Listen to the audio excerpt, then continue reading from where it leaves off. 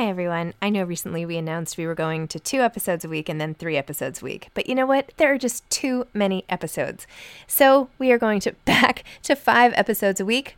Still a reduction from 7, but there were just too many interviews scheduled, and I didn't want to make all the authors wait for too long. So I hope you can keep up with me. Listen to 1 a week as you're on your way to work or on your way home or putting your kids to bed or whatever it is you're doing.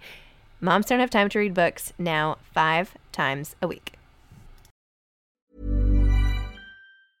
Hey, I'm Ryan Reynolds. Recently, I asked Mint Mobile's legal team if big wireless companies are allowed to raise prices due to inflation. They said yes. And then when I asked if raising prices technically violates those onerous 2-year contracts, they said, "What the f*** are you talking about, you insane Hollywood ass?" So to recap, we're cutting the price of Mint Unlimited from $30 a month to just $15 a month. Give it a try at mintmobile.com/switch. $45 up front for 3 months plus taxes and fees. Promo rate for new customers for limited time. Unlimited more than 40 gigabytes per month. Slows full terms at mintmobile.com. I'm Sandra, and I'm just the professional your small business was looking for. But you didn't hire me because you didn't use LinkedIn Jobs. LinkedIn has professionals you can't find anywhere else, including those who aren't actively looking for a new job, but might be open to the perfect role, like me. In a given month, over 70% of LinkedIn users don't visit other leading job sites. So if you're not looking on LinkedIn, you'll miss out on great candidates like Sandra. Start hiring professionals like a professional. Post your free job on linkedin.com/people today. There's never been a faster or easier way to start your weight loss journey than with PlushCare. PlushCare accepts most insurance plans and gives you online access to board-certified physicians who can prescribe FDA-approved weight loss medications like Wegovy and Zepbound for those who qualify. Take charge of your health and speak with a board-certified physician about a weight loss plan that's right for you. Get started today at plushcare.com/weight loss. That's plushcare.com/weight loss. plushcare.com/weight loss. Hi, this is Zibby Owens, and you're listening to the award-winning podcast, Moms Don't Have Time to Read Books. I'm also the host of Moms Don't Have Time to Lose Weight, and I'm the editor of the anthology, which you should run out and buy, called Moms Don't Have Time to, a quarantine anthology. All proceeds of that book go to COVID-19 vaccine research. And I'm the editor-in-chief of Moms Don't Have Time to Write, a new publication on Medium, and we're accepting submissions, so please send your personal essays there. And if all that isn't enough, you can follow me on Instagram at Zibby Owens, and my website is zibbyowens.com. Okay, now back to this amazing podcast. Anita Moorjani is the author of Sensitive is the New Strong, The Power of Empaths in an Increasingly Harsh World. Anita is the New York Times bestselling author of What If This Is Heaven and Dying to Be Me. A beloved international speaker, she resides in Los Angeles with her husband Danny and has dedicated her life to empowering the minds and hearts of people with her story of courage and transformation. Anita was born in Singapore to Indian parents and grew up in Hong Kong, speaking English, Cantonese, and Indian dialect simultaneously. I mean, that's hard. Prior to her near-death experience, she worked in the corporate world. Welcome, Anita. Thank you so much for coming on Moms Don't Have Time to Read Books. Well, thank you for inviting me, Zibby. It's great to be here. I am thrilled to be discussing Sensitive is the New Strong, your latest book, which includes bits and pieces of your previous work as well, particularly your near-death experience, which I could not believe when I read it. Why don't you tell listeners first what Sensitive is the New Strong is about, and what made you write it? So what made me write it? Well, so what it's about embracing sensitivity and embracing being an empath. There are a lot of empaths and sensitive people, particularly the people who are attracted to this genre of work, this genre of healing and spirituality and this kind of work. The people attracted to reading these kinds of books tend to be very compassionate, sympathetic. They tend to be empaths and they tend to be sensitive. And one of the things that I speak for myself as someone who's an empath, that we have always been made to feel that there's something wrong with us. And I've always been made to feel that I'm too sensitive and I need to toughen up and I need to become harder in order to be able to navigate this world or deal with the real world. I need to get realistic and so on. But in speaking to other empaths and other sensitive people and in looking at the state of our world, I kind of thought maybe it's the wrong way round. Maybe in order to really heal this world, we actually need to be more empathic and sensitive. And maybe empaths have actually got it right. And the people who are not as empathic and compassionate, the people who we look up to, the people who we think, wow, they're so strong, they're so this, and they're so successful, and they're, and I need to be more like them. Maybe those are the people that need to be more sensitive. And so basically in this book, I flip it around and kind of say, maybe actually we need to change our metrics on what it means to be strong.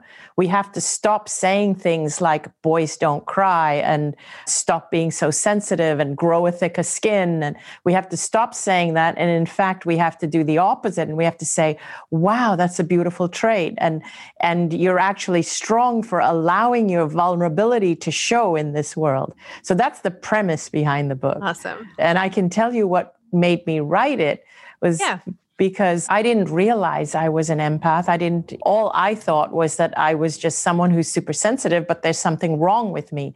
I needed to grow a thicker skin. I needed to stop being so sensitive if I wanted to survive in the real world. And as I wrote in my first book, Dying to Be Me, I had stage 4 cancer, stage 4 lymphoma, and I was in my final hours of life and went into a coma and crossed over and realized that I am who I am meant to be and there's nothing wrong with me. And I realized that one of the biggest reasons why I had got so sick was because I was always beating myself up. I had never loved myself. I'd never embraced who I was. I'd never allowed my light to shine. I was so sensitive that I hid from the world, and I was meant to shine. And so I go into great detail about it in that book. But after I had that realization while I was in the coma, I ended up coming out of the coma, and much to the surprise of all the doctors, my physical body ended up healing. Now, so that is all documented, what happened in the hospital and how my body healed. And within 5 weeks, I was sent home from the hospital to go home and live my life cancer-free. And that happened in 2006. After sharing that story, a lot of people related to what I was saying. And a lot of people started to say, yeah, I feel very sensitive about the world, but I dim my light and I hide in the world. I'm too scared to go out. And so I started to realize that I'm not the only one who feels this way. But the second thing, the biggest thing, was I realized that even though I had this near-death experience, I realized that this world is a really tough place to navigate. And I kind of realized that even though I had this NDE and I got that I'm supposed to shine my light and embrace who I am, I still felt really sensitive and easily hurt by, I guess by harsh criticism, by naysayers and by debunkers and people, because as I started to go, as my story went public and I was on social media, I noticed that I found the world to be a little bit harsh to deal with. So I started to understand, oh, this is why, when prior to my NDE, it felt easier to stay in the background and to hide my light. But what was going on in my head is that, but it's because all the empaths and the sensitive people are hiding, because it's a harsh world, because we're all hiding. That's why the world seems even harsher, because we're not sharing, the empaths are not sharing their empathic light because they're hiding it, they're dimming it, they're being invisible because it's too harsh out there.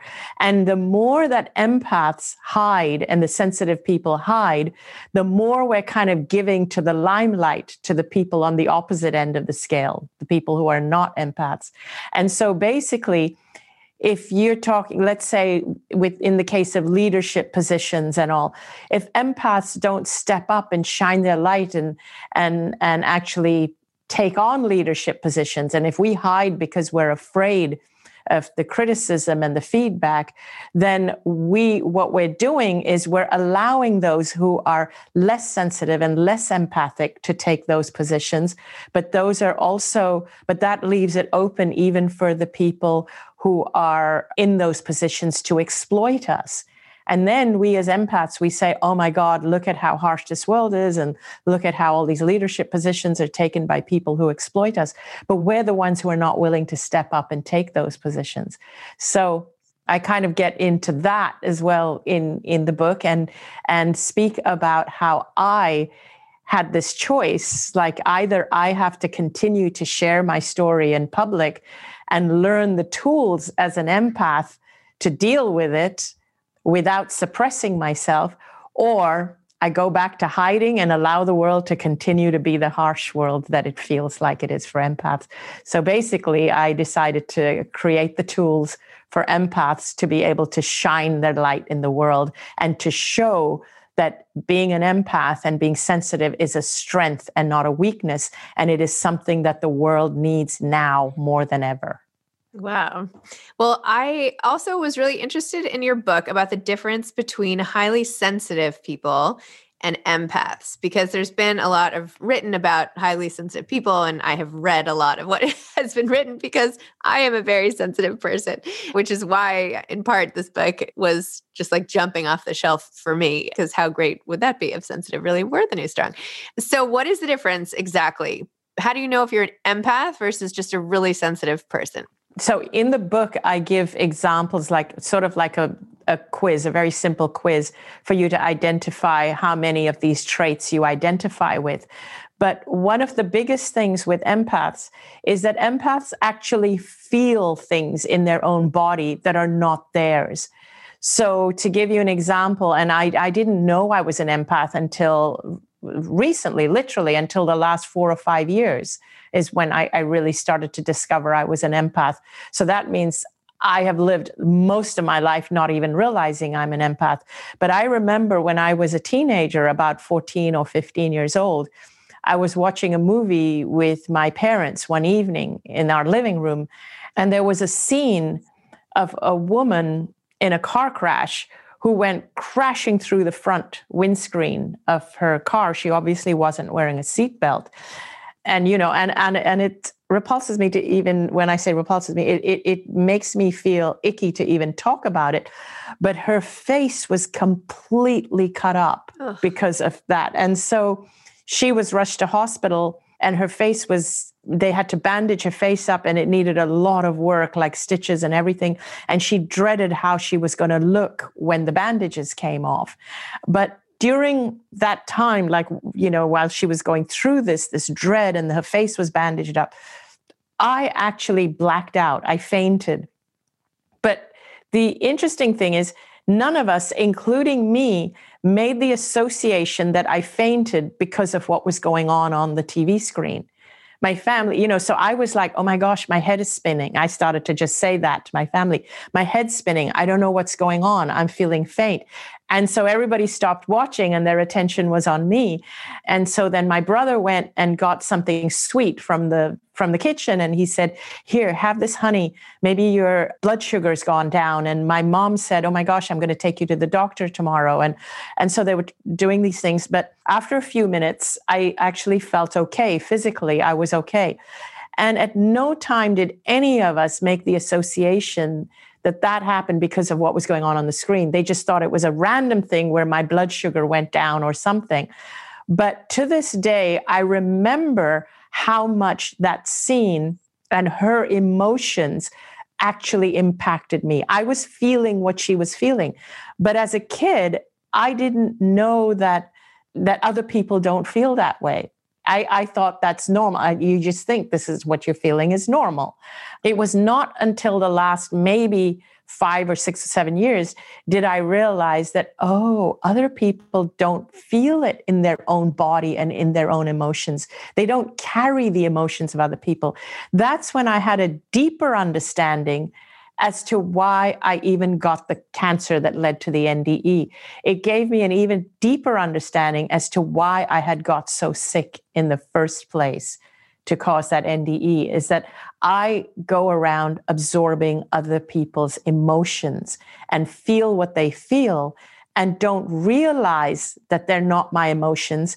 And I didn't know how to separate it. I didn't know how to distinguish that this is not mine. This is not mine. And as I take on other people's stresses and other people's pain in my own energy field, and it starts to impact my body.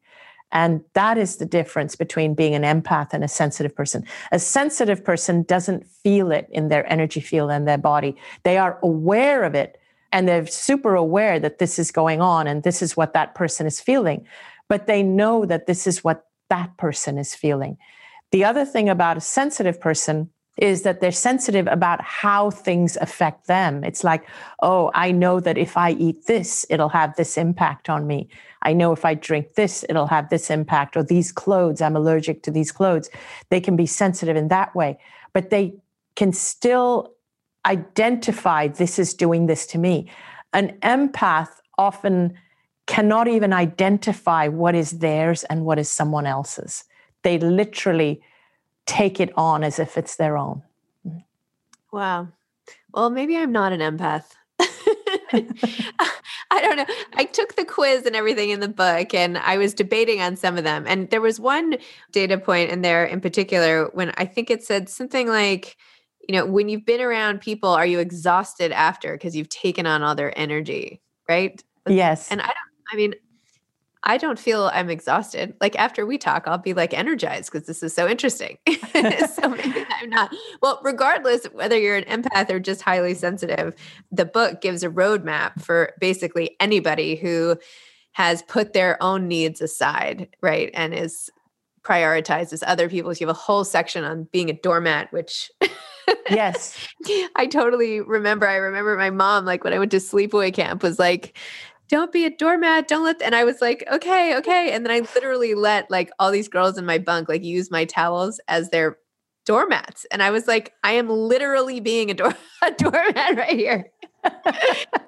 That's hilarious. So, yeah. I can even picture, they were like my mother's ridiculous, like green monogram towels with her initials on it. Like, why did I bring those to camp? Anyway, yes. And you have all these affirmations too, like, your soul is so valuable, and to like, remember why you're here and that you're here for a reason. And it's very inspiring.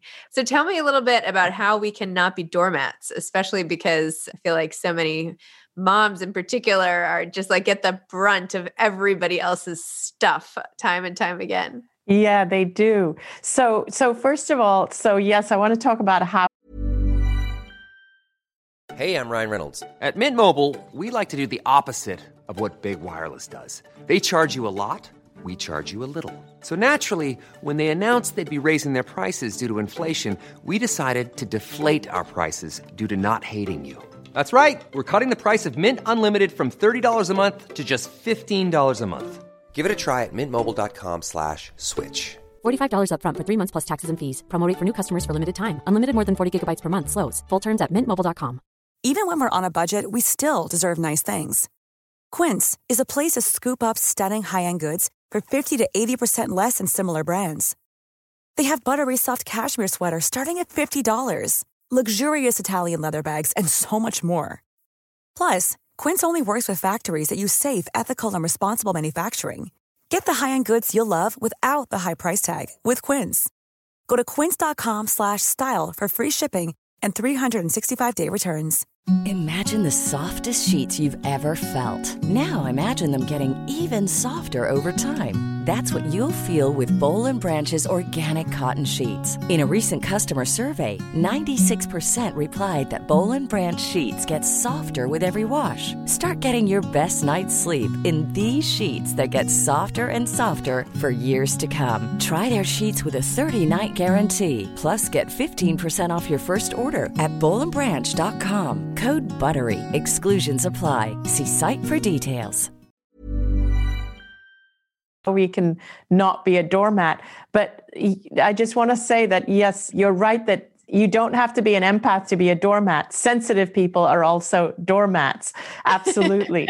And this book is for anyone in that range of sensitive all the way to empath. So sensitive people and empaths, they have this susceptibility to be doormats because when you're sensitive, you know what the other person is feeling. So even if you're not an empath, even if you're not feeling what they're feeling, you know what they're feeling and you want them to feel good. And so you do it to the detriment of yourself. And also sensitive people and empaths want to be liked.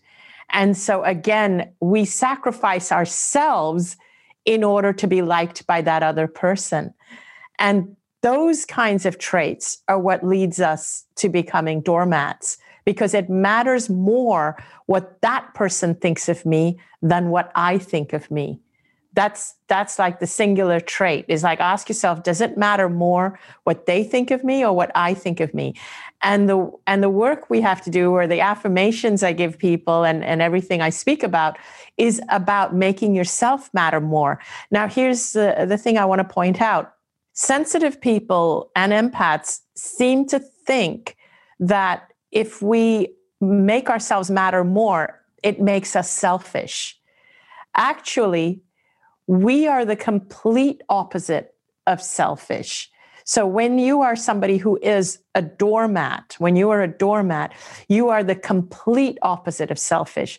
So let's say if the word selfish is on a sliding scale, and let's say on one end of the scale is like super selfish, someone who's super selfish, narcissistic, whatever we want to put there is on one end of the scale.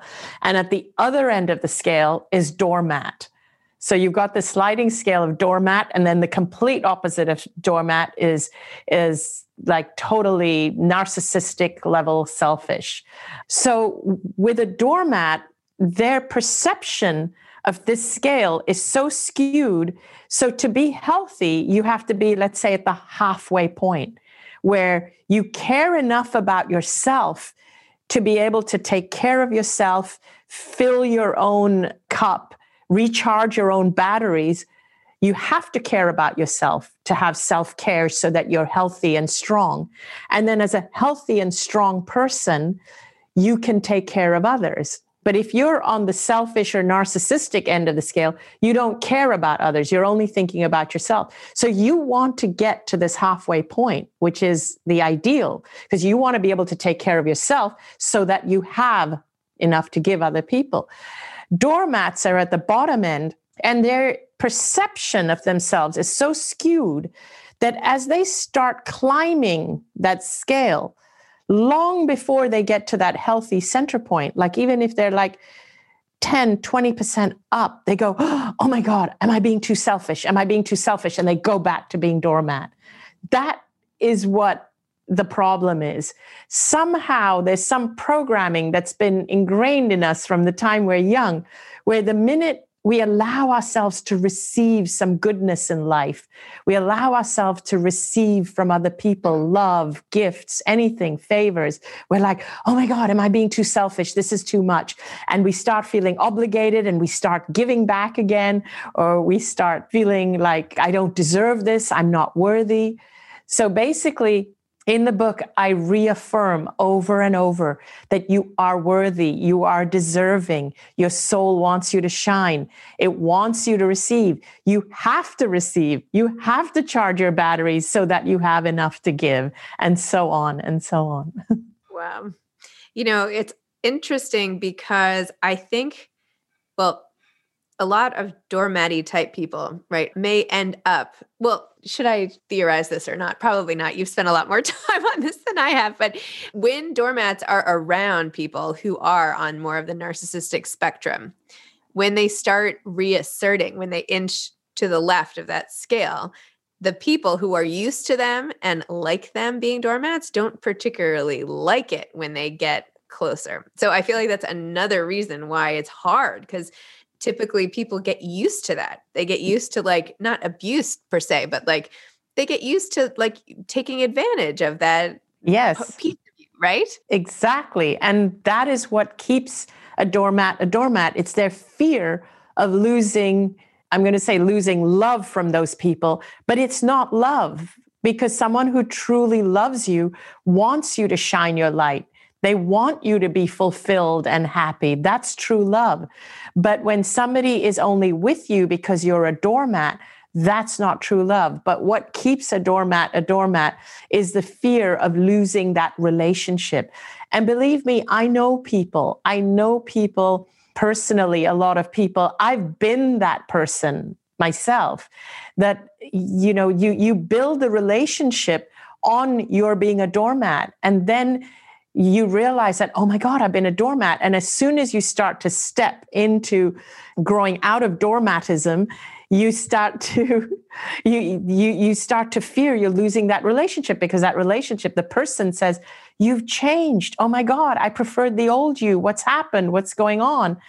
And you allow that because you're afraid of losing the relationship. And the fear of grieving the relationship is greater than the fear of being a doormat. And so I bring this to people's awareness in the book, that it is so much more important for you to shine your light and to stop being a doormat and filling yourself up, because that's what your soul wants. That's what it came here for. And what happens is when you allow yourself to do that, it does one of two things. The person that you're in the relationship with will either find that they need to change in order to keep you, to hold on to the relationship. They'll need to change, which then shows you that they really did love you and they're able to step up. Or they move on because you're not the person they wanted, but you will attract someone who loves you for your light. So either way, it's a positive outcome. I love this. I love this whole theory, and that you wrote a whole book about this. It's just amazing. It's really great. Also, your dog, is Cosmo still your dog who knows when you're a mile from home, or did the dog pass? Because I have a dog who I feel like is so attuned, so hyper attuned to my emotions. It's crazy, really, really crazy. And all your examples in the book of dogs and their ridiculous powers of, intuition just rang so true to me as well. Yeah, well, Cosmo was my dog for 14 years. Unfortunately, he's crossed over. Aww. Yeah, I know. I miss him. He was so perceptive, and his moods would reflect my moods. And also, another story I think I shared in the book was back in, I think it was 2005 or 2006. I was living in Hong Kong at that time. And in Asia, there was this huge tsunami. It was called the Boxing Day tsunami. It was the day after Christmas. And a lot of people succumbed and houses were taken and a lot of people died. People in the coastal towns died in a lot of parts of Indonesia. But the thing is, what they noticed later, that very, very few animals died in the tsunami, because before the tsunami came, the animals all went for higher ground. They all started moving their way up the hills. And so I found that to be fascinating when I realized that, because the animals are more sympathetic, more empathic. Animals are more sensitive. And one of the things I talk about in the book is how when you are intuitive, when you're young, when you're intuitive and you sense things, very often the adults around you tell you that it's your imagination and they diminish what you're feeling. It's not treated like it is a real sense, if you will.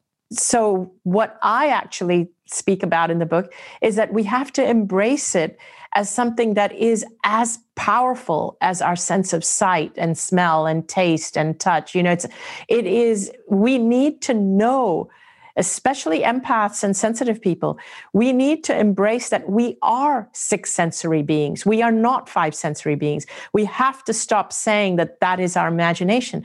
Because if you were to take away that power of intuition away from animals, they wouldn't survive. So maybe it's time for us to realize that for our next level of survival, we need to embrace that. We need to embrace that it is as strong as our sense of sight and smell and touch and hearing. Yes, I loved your whole part about the sixth sense and its importance. So this is so empowering. I find this like just super inspirational. So Thank you. personally, thank you. I know we've barely talked about the actual writing of this book, but do you have any advice for aspiring authors? I would say write from your heart and not from your head. If you're crying while you're writing, that's a very good sign. and I will also admit, and probably publishers or agents or whatever may not like what I'm saying, I pushed back a lot on my publishers, editors, what they were, things that they said, parts that they circled as being too woo-woo. I was like, no, but this is me. This is my book. This is what I want to say. And I pushed back on a lot of things. Even in the beginning, I was getting pushback for the title. I did change the title once. The original title was Confessions of a Recovering Doormat. That was I love that. Yeah, I did too.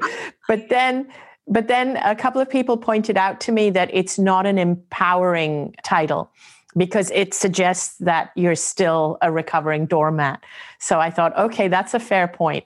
I also got pushback on sensitive is the new strong, but I held my guns on that because I thought, no, that is what the book is about. So what I would advise to budding writers, if you feel strongly about something, don't compromise on it. Because when people read your book, they read the energy behind what you're writing. So don't be dogmatic. Don't stick to the rules. That's what sensitive is the new strong about. Share your vulnerability and share it proudly and boldly and make it about you. For me, it was cathartic. If it feels cathartic, it means it's deep. And then let your editor clean it up for you. So you just write from the heart, and then let an editor clean it up, but don't let them take out or challenge you on the bits that are important to you. So that's my advice. Amazing. Well, I think Confessions of a Recovering Doormat could be a great title for something else. So, like a spin-off podcast or an article, or you should do like one of those scribed originals or something. You should use it. Don't let it go. But I love that this became the title for the book because it is empowering. And it's also like a rebranding of anyone who identifies as sensitive.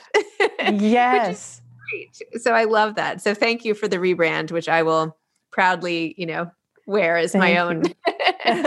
Thank you. And I just wanted to touch on something earlier. You mentioned, because in the quiz, I mentioned that do you get drained when you are with a lot of people? So I want to qualify that. It depends who the people are. And so with sensitive people, when they are around people who are also sensitive or on the same wavelength, or who are inspiring you and making you feel good, you don't get drained. But sensitive people are very sensitive to being around people who are very, very depleted with energy. And so the other piece to that is, however, sensitive people are drawn to helping such people.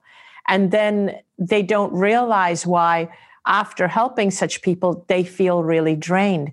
And this is why it's so important for sensitive people to learn that it is not selfish to receive. It's not selfish to take care of yourself. It's not selfish to charge your own batteries. It's not selfish at all, because you have this innate tendency to want to give and to help people. So unless you learn to receive and to charge your batteries, you will get drained whenever you help people. So you need to create that flow where it's coming in and you're able to follow your innate nature of giving. So we tend to follow our innate nature of giving, but we tend to have a blockage when it comes to receiving. Somehow we seem to think, I can't take this, it's selfish. And as soon as somebody gives you a gift, you're kind of immediately thinking, how do I repay them? And it comes from feeling that we're not worthy of receiving. But the universe is gifting us all the time, if only we opened our eyes to receive it. Wow. Well, I'm open. I'm ready.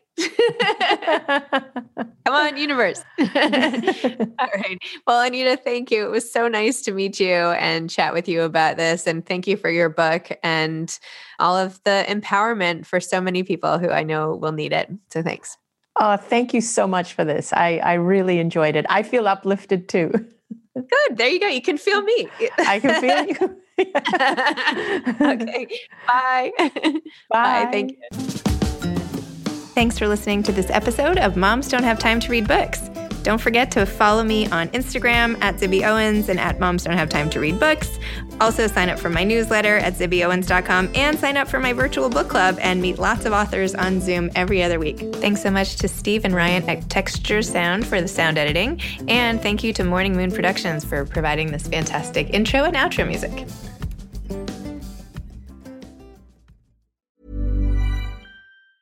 Hi, I'm Daniel, founder of Pretty Litter. Did you know cats tend to hide symptoms of sickness and pain? I learned this the hard way after losing my cat, Gingy. So I created Pretty Litter, a health monitoring litter that helps detect early signs of illness by changing colors, saving you money and potentially your cat's life. Pretty Litter is veterinarian developed, and it's the easiest way to keep tabs on your fur baby's health right at home. Go to prettylitter.com and use code ACAST for 20% off your first order and a free cat toy. Terms and conditions apply. See site for details.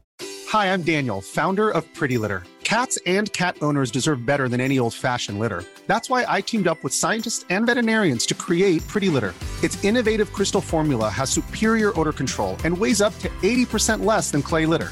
Pretty Litter even monitors health by changing colors to help detect early signs of potential illness. It's the world's smartest kitty litter.